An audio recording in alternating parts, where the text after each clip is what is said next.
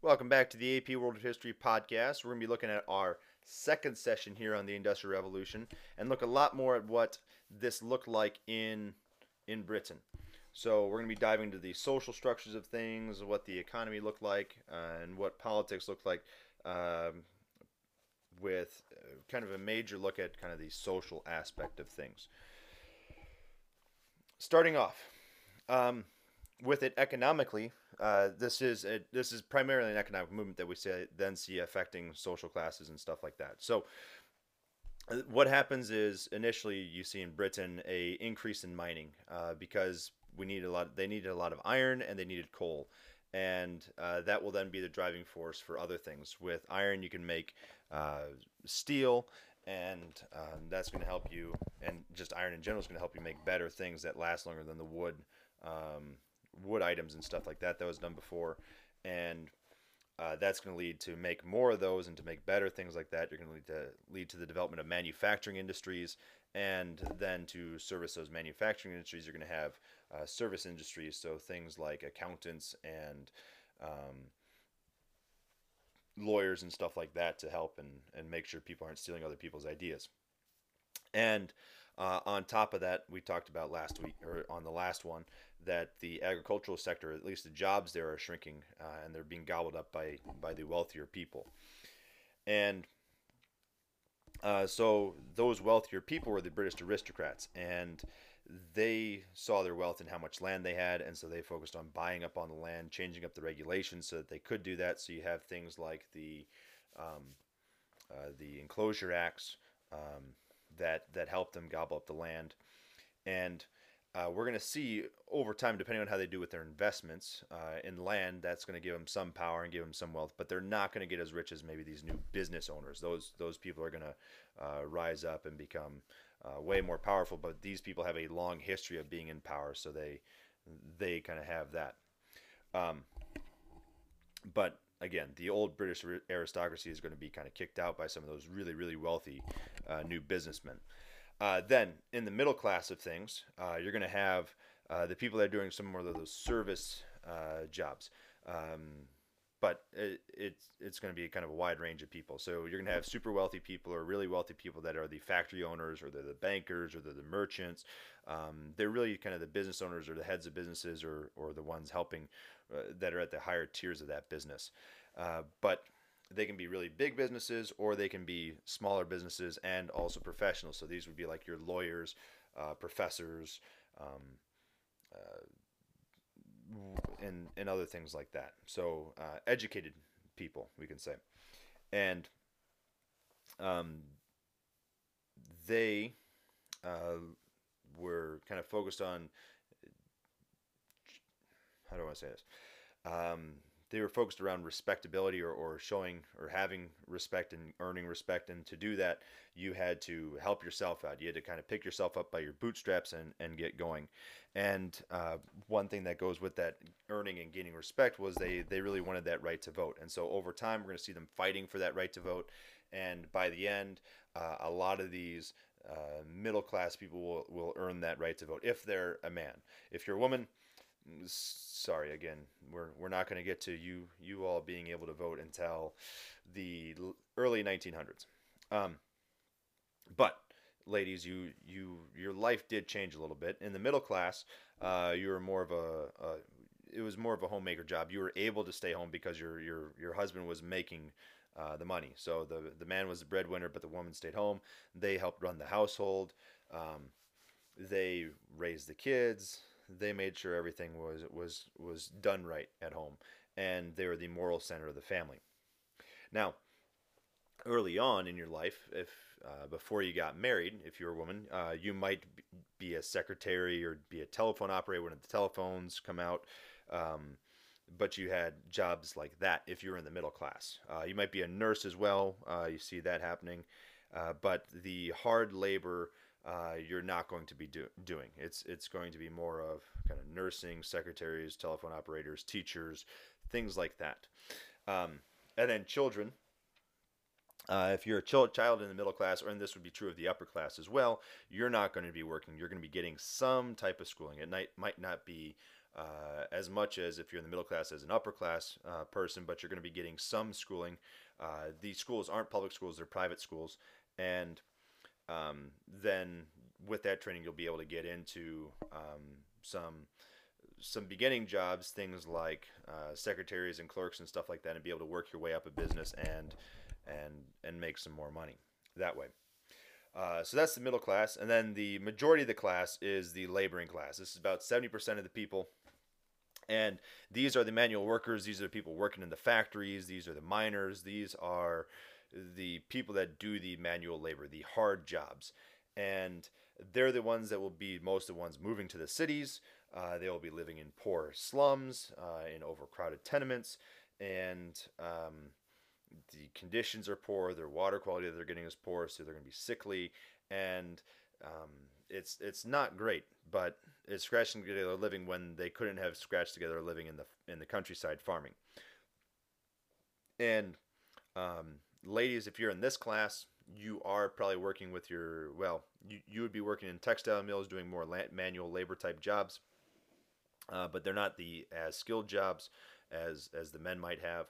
And so really the main industry that you see them in is textiles, working with creating clothes. And then once you were married, you were supposed to stay at home, but for some families they couldn't scratch together a living with that, and so they would do maybe some industries out of their house, or they might have to continue working. Children, most likely you were also working to help support the family. You were not going to school because your family couldn't afford it. And with everyone that's working in the factory, you're working long hours. We're talking over 10-hour days, maybe 12-hour days. Those were viewed as ideal. The idea that you should work an 8-hour day, like we say today, will not happen until we get into the more modern era after the 1900s with Henry Ford. Henry Ford, with his factories making cars, especially the Model T, decides that 8 hours is the best day. So you don't see that until later. So people are working 12 hours, 14 hours a day. Kids are working that long, and they're long, strenuous jobs. And the one really bad thing, even though they're strenuous jobs, you got to pay attention the whole time. If you doze off, you might get seriously injured, or if you don't do something just right, you might be injured. Kids are doing a lot of the jobs that you need small hands for, to reach into machines and try to clean things out and do stuff like that, so that you don't, because a grown man's hands can't really do it, and but they can also be severely injured by this, and so you see a lot of kids getting injured, losing arms, getting caught up in the machines and dying, losing other limbs. They also go into the small areas of the mines that the adults can't go. So you see a lot of that kind of stuff going on. It's not an easy life. It's really rough for this laboring class. Now, because of those conditions, the laboring class realizes, hey, we're the biggest group. We shouldn't have to work in this terrible of things. We shouldn't have to have our kids losing arms. We ourselves shouldn't be in jeopardy of losing arms and stuff like that. And so you'll see a lot of protests happening. The first people to really start protesting are going to be the specialized workers, the skilled workers that are losing their jobs to machines. They will protest it. They will threaten to destroy machines and factories and stuff like that. But the progress will move on, so they'll have to adapt to it. But they'll create friendly societies to try to fight against this, or at least get better conditions, and then those will become eventually our labor unions, and they'll fight for wages and better conditions and benefits and stuff like that. Eventually, you will get some people outside of those the skilled workers groups, those friendly societies, and what would become unions. You get some people known as socialists that will look at saying, "Hey, we got to reform our society here. That this is not good, and we got to protect people and do more." And so, two big names are Lamarck, and he looks at things being doing small communities of workers. Or working in small communities that then treat the workers well. He wants to see that going on. And then Marx becomes kind of the head of socialism and what will eventually become communism. And he is in the book. It really only talks about Marx, but he's not the only one doing this. He's also kind of paired up with a guy, or he's known with his partner of Engels. So Karl Marx and I can't remember Engels' last name or first name. Sorry, Friedrich Engels. They will set up kind of what is the basis of socialism and communism. And their major claim is that the workers and the lower class throughout history has been treated terribly, and so therefore, in this industrial revolution, they're going to get fed up and revolt, and they should, and they're going to get rid of this capitalist system that we see, where people are being exploited, and they will get rid of the elites, and then they will set up a classless society that everyone is treated equal, and everyone's going to be working in the factories or doing their job to the best of their ability to build everything. And so, although this revolution never really happens like they're thinking it will in industrialized nations, we are going to see these ideas later come in impact. Things like the Russian and the Chinese communist revolutions, Vietnam. I mean, it's going to be kind of, this is going to set up the Cold War and things like that. However, this revolution doesn't happen. And the reason why it doesn't happen is because you get liberal groups or left-leaning groups that want to see progress made and want to see people being protected, like the Labour Party in Britain. They will reform the government. They will reform or call for regulations on businesses and get them to protect the workers. So they'll do legislation to limit the working hours. They'll do legislation to improve the working conditions, to improve the environment, to make sure that waste isn't just being dumped into people's homes or to the water sources and stuff like that. So the government will step up and work to protect people, which is what really keeps these revolutions that Marx and Engels think are going to happen from happening. And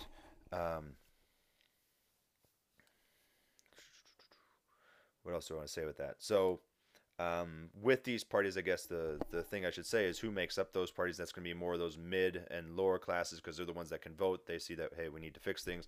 And when everyone gets to vote, we see a lot of those workers going for those classes, fighting for themselves and their ideas.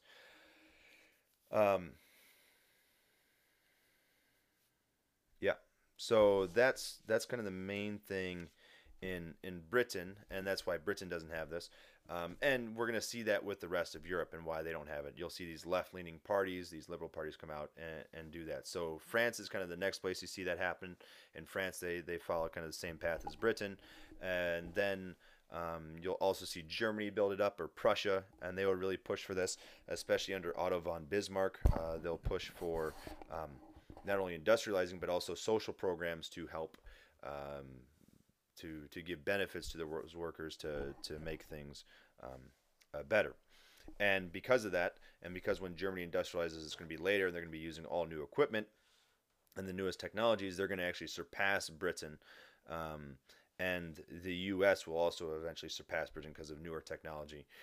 But Britain will eventually kind of rebuild its technology, or rebuild its factories and improve and keep progressing with that. But you can see that without looking at countries. You can think about what you see today with businesses when some get surpassed. You guys might know Netflix and Blockbuster and stuff like that, and you see the new. Well, you guys probably know Netflix. You guys might know Blockbuster. Blockbuster used to be a video rental store that you'd go to, like a family video. But Blockbuster got wiped out by Netflix because of the new thing, because Blockbuster didn't adapt to the circumstances well enough to be able to survive. And so we see Britain adapting. Instead of becoming a Blockbuster, they adapt and become a competitor to Netflix in kind of that modern model of things.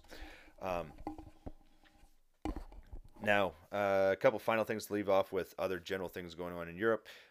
Just like we saw or talked about in Britain with the beginning of this, people are leaving this countryside, moving to the cities. We see that happening. We're also going to see a lot of Europeans go from Europe, because Europe's going to become overcrowded, and they're going to go to America and to the United States, especially, where people are expanding westward. And with that, that means there's a lot of space. So people don't have to live in cities. They can go farm in the countryside. But they can also go to the cities where there are lots of opportunities. And so the potato famine in Ireland is going to be a major instance where you see that happening. And so roughly 20% of um, of Europeans will leave, and that's going to be about 50 to 55 million people, and they'll go to the Americas, mostly to again North America, but they will also go to Latin America. Um, in Latin America, we'll see them be adopted into those upper classes, those Creole classes, and in the U.S. they'll get jobs. And there'll be a myth around that the kind of the U.S. is paved in gold and all that stuff, and you can make a lot of money real quickly. Um, so that's basically kind of what we see going on with Europe. Um, Industrialization happens. People leave the cities. They get into the cities. We see them getting cramped. The health conditions going down, especially for those in the poorer classes that are living in tenements. And we'll see them rise up and gain some political power. More the middle classes and lower middle classes will gain that power first, but we'll see that eventually spread to all classes. Um, so that's Europe in a nutshell. Next up, we'll take a look at the U.S. and how the U.S. industrializes.